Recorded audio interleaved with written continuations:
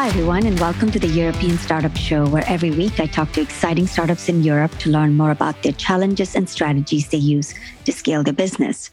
But before we get into the podcast, a word from the sponsors of this episode, ChargeBee.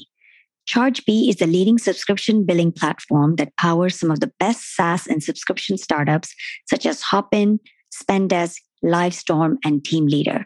The platform is particularly powerful for European startups to navigate complex issues such as tax compliances, invoicing, and billing regulations. The product also enables you to experiment with different pricing models and also to localize the pricing and checkout experiences. So check them out at chargebee.com. And now let's get into today's episode. According to a recent HBR article, a third of all professionally managed assets globally, which is roughly around $30 trillion, are now subject to what's called environment, sustainability, and governance, or ESG criteria. That's really not an insignificant figure. It, in fact, represents an increase of more than 30% since 2016. Sustainability is now the new goal for companies, and the key to achieving it is ensuring that we can actually measure ESG activities and, more importantly, its impact. My guest today is Samantha Duncan, CEO and co-founder of London-based Net Purpose, who's going to help us understand the world of ESG, what is working, what is not, and how she came to find product market fit in this world. I'll get into this a lot more in the podcast, but a little bit about Net Purpose and Samantha. Net Purpose mission is to simplify and bring reliable data and analytics to the ESG industry. Prior to starting Net Purpose, Samantha was at Goldman Sachs, and then more recently, she was head of impact at Leapfrog Investments. Welcome, Sam. Thank you, Anita. So happy and thrilled to be here. Thank you for having me. Sam, I wanted to start off by asking, what does ESG really mean beyond the acronyms of environment, sustainability, and governance? Could you give us a quick history of ESG and where we are today?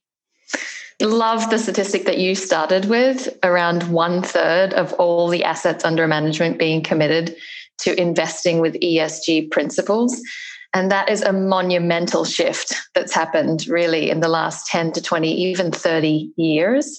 And in a nutshell, what it represents is this growing movement of investors that are convinced that environmental, social, and governance factors are key to influencing financial returns. But also, there's an opportunity to embed those factors in investment decision-making such that investments can optimize for profit, but also what we call purpose, i.e. social and environmental outcomes.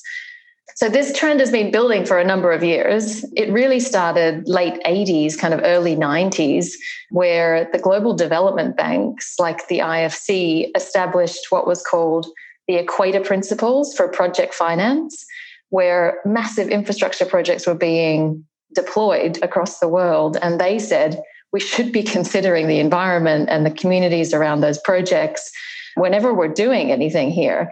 And those principles of considering those factors started to be embedded in project finance all those years ago, and then really mainstreamed through alternative assets, equities, fixed income, like bonds, etc., and is now mainstream across all asset classes. The industry did start by thinking about those risks, as in there are risks to the environment and communities by conducting these activities. But I think the big shift that's happened in the last couple of years is that it's really now focused on returns such that investors can actually help achieve global goals like averting climate change and solving inequality through their investments, as well as achieving financial return. So ESG has kind of shifted to not just risk, but also how do we invest to achieve both financial returns as well as environmental and social outcomes. When you say ESG, then, is this ESG for the sake of investors or for the sake of society? Are companies looking at ESG primarily when they're looking for investment, or is this something that is actually there to somehow better society? I think the fundamental pull is coming from the fact that we have a lot of social and environmental problems to solve. And that pervades everyone. So it's not just investors. Yes, it's consumers that are purchasing from companies that companies are serving. And it's the asset owners and the holders of money that are invested in those companies that are thinking, gosh, I've got to invest my money differently, which is driving the investment industry to think through these factors. I think it's pervasive. I think it's driven by these social and environmental goals and problems that we need to solve, and a recognition among consumers that are buying from companies as well as investors that we need to do something about this. When you go deeper into environmental sustainability and governance, talk to me about how does this really work in real life? Because I would imagine that every company and every industry has different factors when it comes to environment, sustainability, and governance that actually impact it. Like an airline is more about fuel and pollution versus an online retailer, maybe about labor practices. They're so different. Yeah. So talk to me about how does this really work in real life? I think that's part of what we exist to help solve, is to simplify this very complex world. And maybe just to level set, the United Nations has defined 17 sustainable development goals, which reflect 17 big agenda items around climate and carbon emissions, clean energy generation, access to financial services and healthcare. The second thing to say is there's a lot of standards that have tried to evolve to help companies and investors do this today. A couple of the key ones include those UN Sustainable Development Goals, but also EU regulations coming into play, GRI, the Global Reporting Initiative, and SASB, the Sustainability Accounting Standards Board. They actually have done industry-specific assessments of what is important for airlines, for example, versus Coca-Cola or versus Facebook and Microsoft, etc. And that's where companies and people can go to get that reference point. There's really 5 things I think that we're all talking about. And one is carbon emissions impact. And your impact on the environment, basically, and the emissions that you generate is very sector specific. So you're right. Airlines will have a huge impact. And transportation in general has a huge impact on the emissions, like vehicles on the road as well as airlines. Whereas a bank in a building might not have as big of an environmental impact. But that kind of category of environmental impact is one. Water usage is the other, waste generation. And then on the social side, really think about employment, like who you're employing and the diversity of those employees, and your customers, like who are you providing and with what service, access to essential services like healthcare or affordable housing, or other services like sugary drinks and soft drinks, etc. So those 5 categories simplify the lexicon, but it will be different for every company. If you look at all the companies in all the different industries, how important is ESG? Where are companies with ESG today? Like, are they all working towards making visible their performance against the ESG for their industry? Is this just something established companies like Coca-Cola are doing, but not startups? Where are we in terms of the prominence and usage and adherence to ESG? We're on a journey, but we're on a really accelerated journey. And I think the context for this is really that we're seeing an evolution here in how we measure the performance of companies. And traditionally, we've seen company performance quantified in financial terms, like revenue and EBITDA and profit, etc., which is well known today, but actually wasn't standardized until the early 2000s when Enron and WorldCom collapsed. And until then, you had different accounting standards of financial performance in every single country. And that was locked down in the early 2000s with the International Financial Reporting Standards. Now what we're saying is, hold on, it's not just financial performance that matters. For example, these 5 indicators or more that matter, and companies need to start measuring those. And that recognition really started 90s, but we are quite far along this experimentation now, such that 90% of the world's largest companies in the S&P 500, etc., report according to one standard, and they all report on their environmental and social indicators.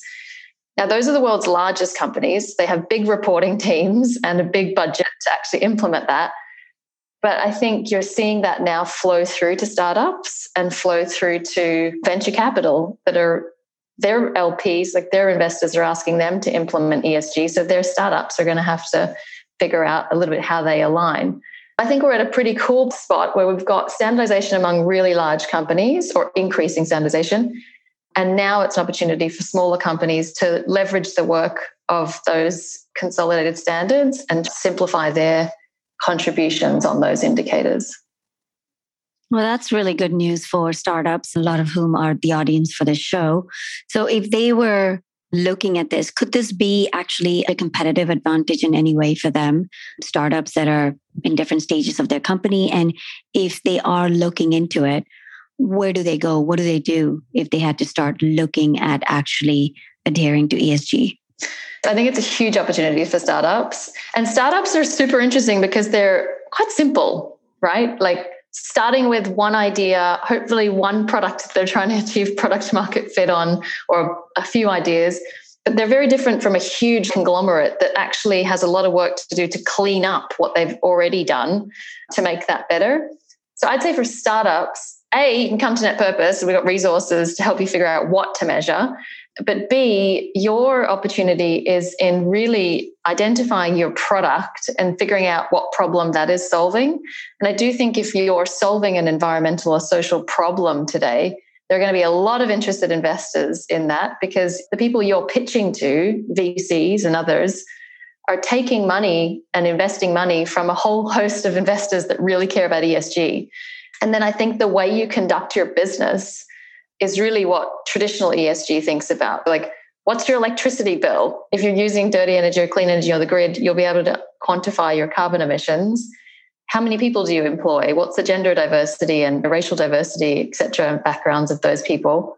Your waste and your water usage. Now, for some tech startups, those will actually be quite small. So no footprint except your electricity, how much data you're processing.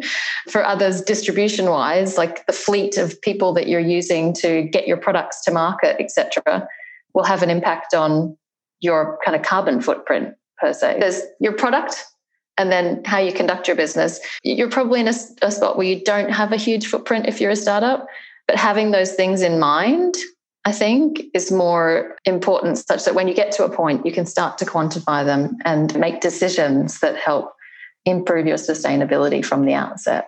I have seen a few companies that have been guests on my show who have the B Corp certification, which also is kind of giving the same signal about sustainability. But I think those are companies where their whole mission was impacting some environmental or sustainability goal directly. Exactly. Yeah. And I love B-Lab, by the way. I actually sat on their standards committee and helped develop the assessment that is used to certify companies. Oh, lovely. I could talk forever asking you questions about ESG. I do want to take a minute to talk a little bit about Net Purpose. I'm curious to understand what triggered you to start Net Purpose and what is the problem that you are trying to solve in this ESG world that you've described to us?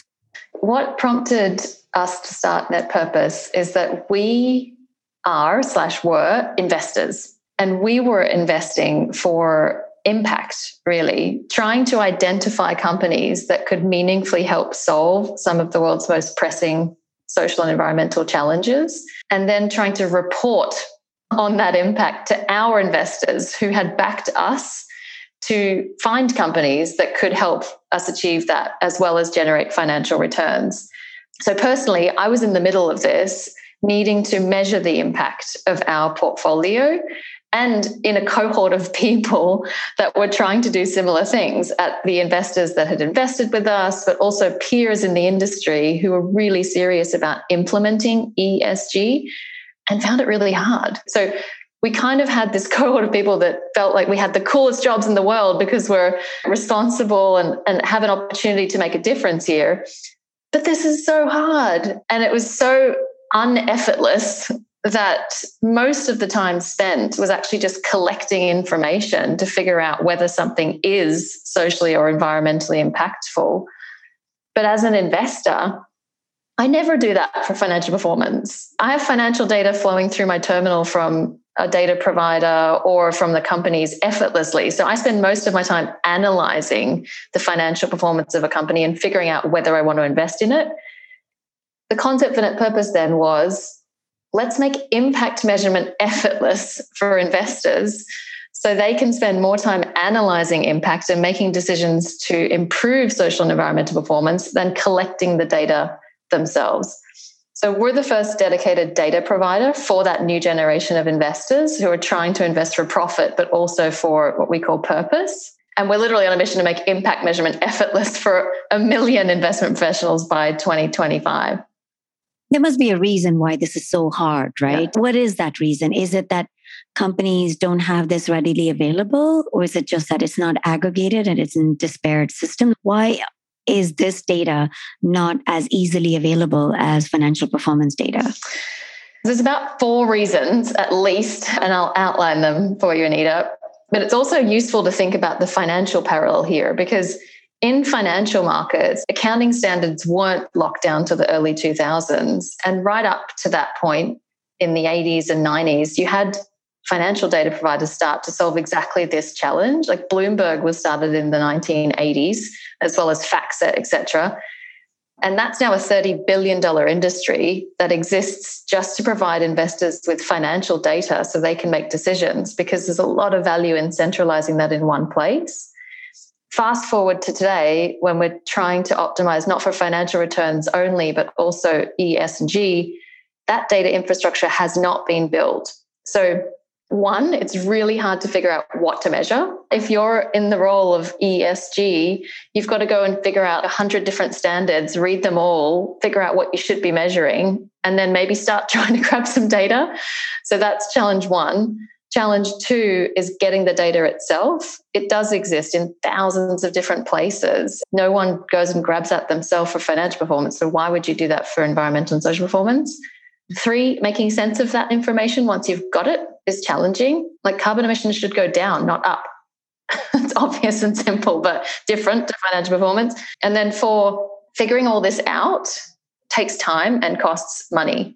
And asset managers, like investors, don't have oodles of cash sitting around. They're typically lean teams trying to find amazing companies to back. So we exist to give them the rocket fuel, basically, to do all of that and do their jobs well. But those 4 challenges are kind of why it's hard and the problems that we're solving.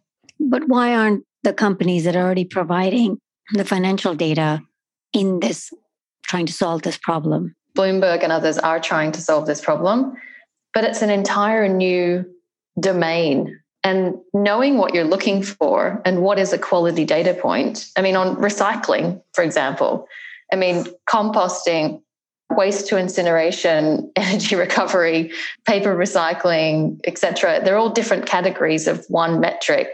If you don't know exactly what you're looking for and what's high quality, it's difficult to know how to assess the data. So that was actually, though, an interesting eye-opening thing for us, because we always had the same premonition, like surely someone must be doing this already.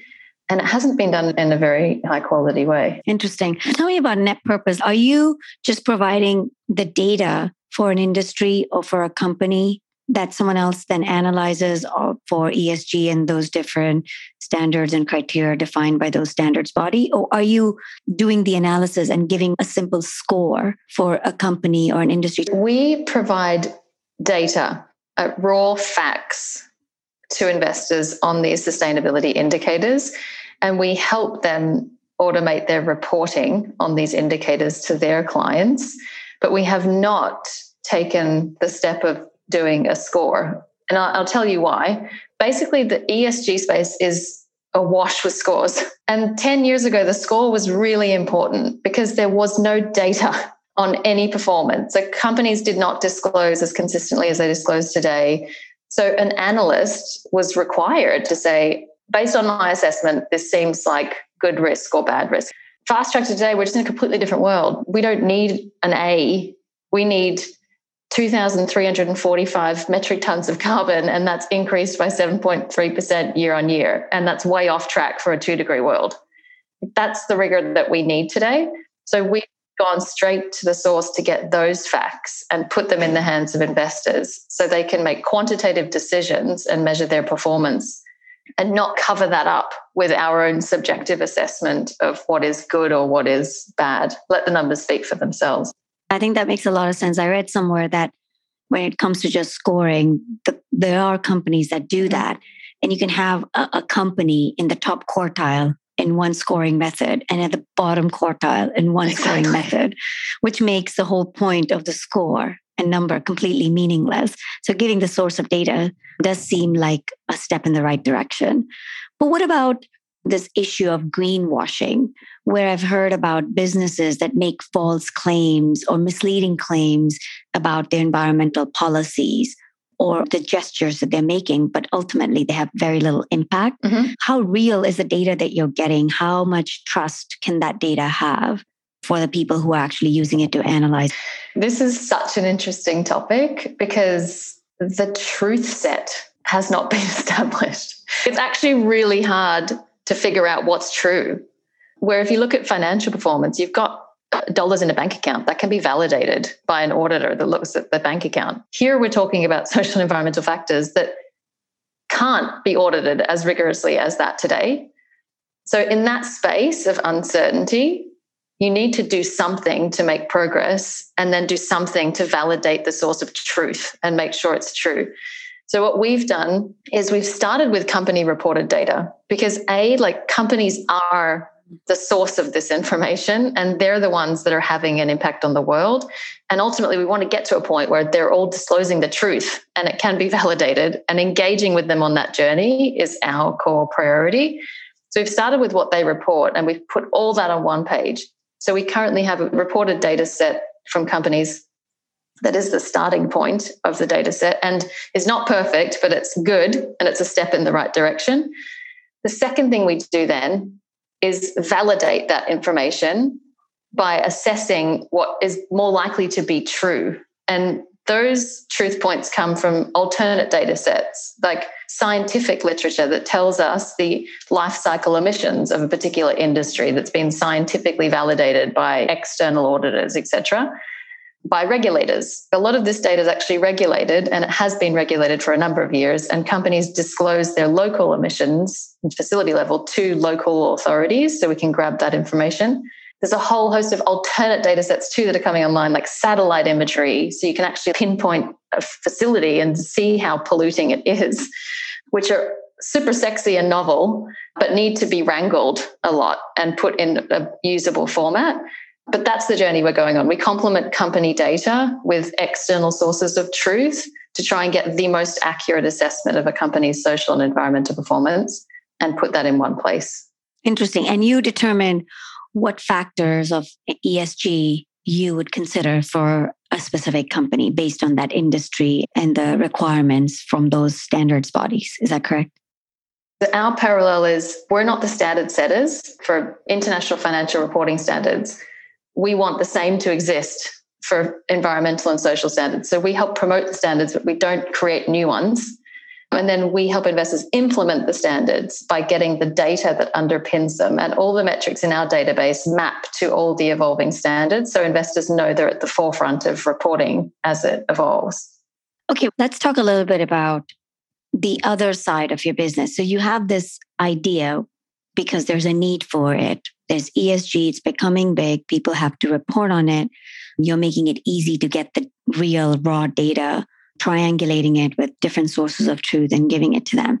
Maybe this is obviously part of your experience being head of impact at Leapfrog, but how did you figure out the product market fit? What was your journey like? You had this idea, you came up with probably some sort of a beta or an MVP. Talk me through how you then went on the journey to figure out exactly what your product market fit is going to be. Actually, I've been thinking about this a lot ahead of our conversation. And I think the first thing is that it's such an evolving thing, product market fit. And I hope that we're always trying to achieve product market fit, right, in the current product and the new products and everything that we build. And so refining that art is quite an interesting thought process to go through. I sat at Leapfrog as head of impact and had my own problems that were shared by a lot of my peers in the industry. And that was the source of the first, who's the user? What problem are we solving? And what solution could solve that problem? And the problems I articulated earlier around so many standards, no data, hard to figure out what to do with the data, and no resourcing were the core ones that we set out to solve. But the way that we did that was, before even starting that purpose, we came up with a proposition that these are our challenges. This is how we think they could be solved. And then pitch that to all the people I could possibly find while I was still doing my day job. And thinking, don't you guys feel like we need this? Wouldn't this be helpful or would it not be helpful? And just went through a testing process over months, basically, before we did anything in PowerPoint slides and got feedback. I guess we were fortunate to have a cohort of people that all had the same problem that we were trying to solve, that we could readily call up and say, what do you think to this? But that was the first stage, just testing the idea before we even did anything. And then the second stage, though, was after we'd done that, I think there was pretty broad consensus that, oh my God, if I had this, it would like make my life so much easier. So that inspired me to, I can't sit here any longer. I'm going to resign, move on, and try and build this solution that I feel like needs to happen for the industry. That journey, full-time work, started at the start of 2019.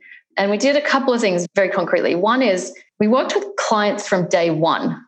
So I always thought there's no point building something on the side unless it's embedded directly into investment decisions from day one. Because if it's not, we risk going on a tangent over here and building something that no one wants. So let's go and find some of these large investors to try and commit to helping build this, given everyone said they wanted it in that early phase. And that took time.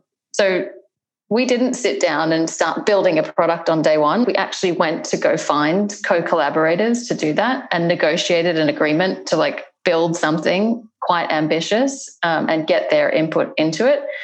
Were people open to you building collaboratively and yet being able to then use that for other investors as well? Because obviously you're trying to build a company. They were. There's a lot of advice out there when you do this that you actually shouldn't do this. You shouldn't anchor too much on one client. And I think that's solid advice, to be honest, if you're building something that needs to be tested still. I think we'd done a fair bit of that, knowing what the problem was we were solving in that first phase, such that when we got to phase 2, it was about anchoring on a couple of users that would invest their time and energy in making sure it actually fit what they needed. But it required some selling. I mean, large institutions are not particularly innovative by default, but I think we have a really important problem that's facing all of their investment professionals today.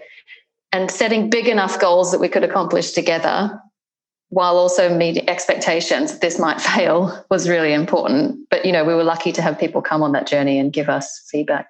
Did you focus on any specific industry? Because we just spoke about how every industry, the indicators are different. Yeah, it was very specific, actually. Well, 2 thoughts there. One is we did actually start by saying, we'll help measure the impact of your portfolios against SDG 3, one, healthcare, basically. And everyone was like, no, that's not going to be useful at all at the end of the day, because my clients don't care just about healthcare. They also care about climate change and waste and water, and you've got to do everything. And we said, okay, that sounds more challenging, but we can do it. And so then we kind of reset. And the ambition of the first pilot was to measure the SDG impact, the Sustainable Development Goal impact of 250 of the world's largest companies in the listed equities space, so listed companies. So we had done a bunch of segmentation to get there. So we knew that we were targeting buy-side asset managers that were running impact portfolios and actually needed to report on those portfolios to their clients like yesterday, so that they really needed this information. B, the listed equities focus versus, we didn't start with startups.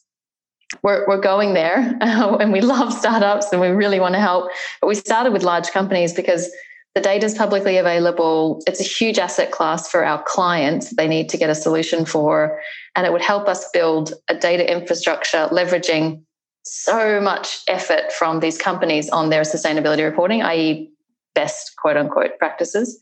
So buy-side asset managers, listed equities, and then an ambitious goal to cover 250 of the world's largest companies with all SDGs, 10 of them, in 6 months. Wow. And did you get there? We did. I think once you set that goal, we also managed expectations. We might not get there. This may fail. But I think we also structured that, like, you don't pay us until we've delivered. Let's go on this journey together, etc.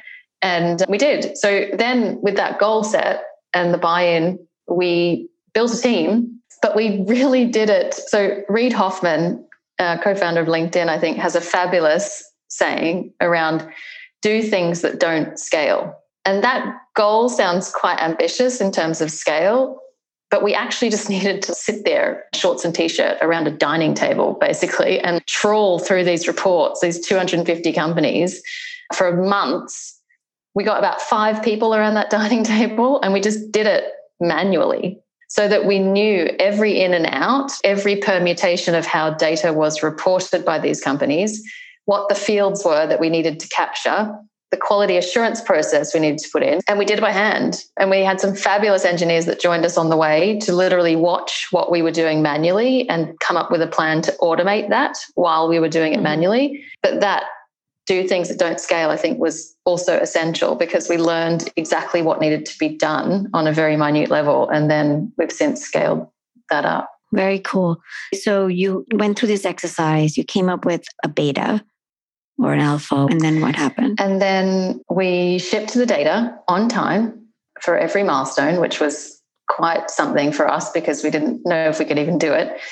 And I think the question came from the client, how are we going to use this information? We're like, good question. So then we had to add on reporting functionality. Like, we need to get you not just the data, but also a report that shows you what this data actually means. So we added on a reporting functionality for the data at the end, and then had a very productive discussion about whether this fits your needs. Like, could you go take this and report to your clients with this information? And ultimately we got to a solution that the answer there was yes. Yes, but we need more companies to be covered. We're like, okay, we can do that. And then we structured another partnership and rolled forward the collaboration. And then we now cover 2,000 of the world's largest companies with that core data set. And we provide that to a number of asset managers. But that first collaboration was what got us going. And post that, we just scale that up. So basically, your customer are asset managers that have an impact portfolio or need to report on impact. And is it like a subscription model? Exactly. So it's now a live functioning data set where we have a team of about 60 people that work on this across the world, actually. We have a fabulous collaboration with a team in Africa who do first round extraction. We have an internal quality assurance team that QA quality assure the information. But it's a live data set, basically, that's updated every month for new corporate disclosures and helps investors measure the impact of any of their holdings in their portfolio at any given time. The product is a data feed and actually a reporting tool. The first product that we shipped was just an Excel file. We now have a functioning web application where people can jump in and download a report and download all the data themselves, which was a new leap that just happened in Q1, Q2 of this year. And the product is basically a data feed and access to that reporting functionality. And our clients pay us an annual subscription basis for accessing that information. So you have 60 people. When you were building the product, how did you fund your initial journey? That initial pilot was funded with revenue to start with, like the 5 people sitting around a dining table. Post that, we raised a seed round, the first pre-seed seed round from angel investors who are fabulously supportive. And we raised $1 million and we set out to scale that initial 250 company pilot to cover 1,600 companies. 1,600 is more or less the MSCI world. There's about 1,600 companies in that benchmark index that a lot of our clients are anchored on. And that was the next goal. And to achieve that, we raised $1 million. And the 60 people are spread out. They're not full-time employees of Net Purpose. We have 16, actually, full-time employees today. That's collaborators outside of the company as well, including contractors and others. So you mentioned MSCI. Maybe you can take a moment to talk. I did come across this in my reading about Sustainalytics and MSCI. How are they different from what you do? MSCI actually stands for Morgan Stanley Capital International. It was a business spun out of Morgan Stanley a number of years ago. And their core business, they're an index provider and a data provider, such that they run some of the world's most well-known indexes, compilations of listed companies and non-listed, etc. So the MSCI World is a collection of 1,600 or 2,000 of the world's largest companies across developed markets. The all-country world index includes emerging markets, but a lot of investors measure their performance relative to those benchmarks. So one of our clients will say, we achieved X financial return last year, and that was X more or less than the MSCI World, for example. So MSCI has an ESG practice, which has largely been built on ratings and basically provide ratings on companies from A, I think, to B, C. I don't know what the scale is. They do also provide some data. I think they're doing more of that, but their core business has been ratings. Sustainalytics, similarly. Companies started, I think, in the 70s. They're quite established in ESG ratings for companies, fabulous analysts that rate companies and rate funds. And Sustainalytics was acquired by Morningstar, which is another financial data provider. As an investor, wouldn't I just say, oh, well, Sustainalytics is well known, they're well established, they have data, and they're giving me the score, which is so much easier for me to use. Why would they go through this process of going to Net Purpose and getting the data and doing the analysis and all that? It comes back to, I think, the challenge around ratings that we discussed earlier, that they're analyst-driven mostly, not data-based. And in addition, Net Purpose has more data than they do across more themes. So ESG traditionally really assessed financial risk and risk associated with environmental and social factors. We're quantitatively measuring that risk as well as the return, so the opportunities for companies to contribute to solutions. So we have a more expansive data set, and we are a data provider, not a ratings provider. And it's such a slight nuance, but it's actually so important. If you think about this multi-billion-dollar financial data industry, the meticulous detail that you require to compile quality facts standardized across every single company is quite something. And some of the earliest innovations with Capital IQ in the financial data sector was simply like they structured their analyst teams around revenue line items instead of companies. So instead of covering Microsoft with 345 indicators, like one person, have one person focus on revenue and make that consistent across every single company. You get such better quality data by doing that. So data collection in itself and assuring the quality of that data is quite an involved task. And if you're a business built around ratings, that's not your core. And so I think that's the opportunity that we see. And also just the gap that we're feeling based on our own experience that the quality data didn't exist.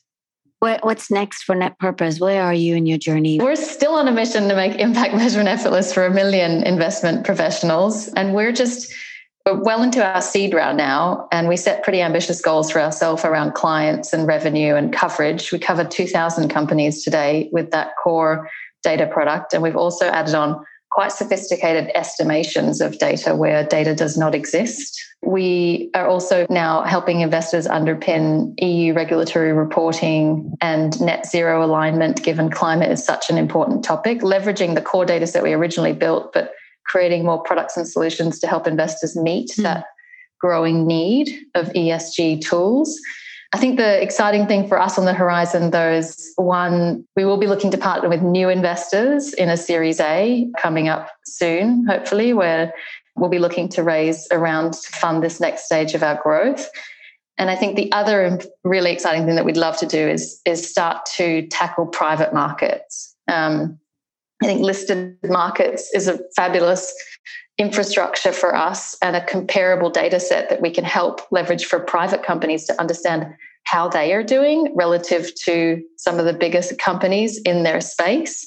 We'd love to be able to create a tool that helps private companies disclose their ESG performance in an effortless way, and also then helps investors measure impact consistently across all elements of their portfolios, listed and private. So that's a couple of the product pieces. But I think in addition to that, our team is growing, and this whole journey is all about the people and the team. And we're really seeking excited, passionate people looking to contribute to this space on the engineering side, on the analyst side, and on the sales side as we grow. I love it. Like I said, I think this is such a important topic that is only going to grow in importance as the world comes to grips with all the different environmental factors that are impacting it very visibly. So I'm really excited to have you on the show and learn so much about the space, Sam. So thank you so much for coming on the show. Thanks, Anita. I think that was really fun. A great conversation. I love diving into what is ESG because it's such an important topic. And I think we got a ton of good discussion too on product market fits. If you enjoyed this episode, please subscribe and leave a review. I don't charge guests to be on the show, and your ratings and review help the show stay alive. Thank you very much for listening, and until next time, keep building.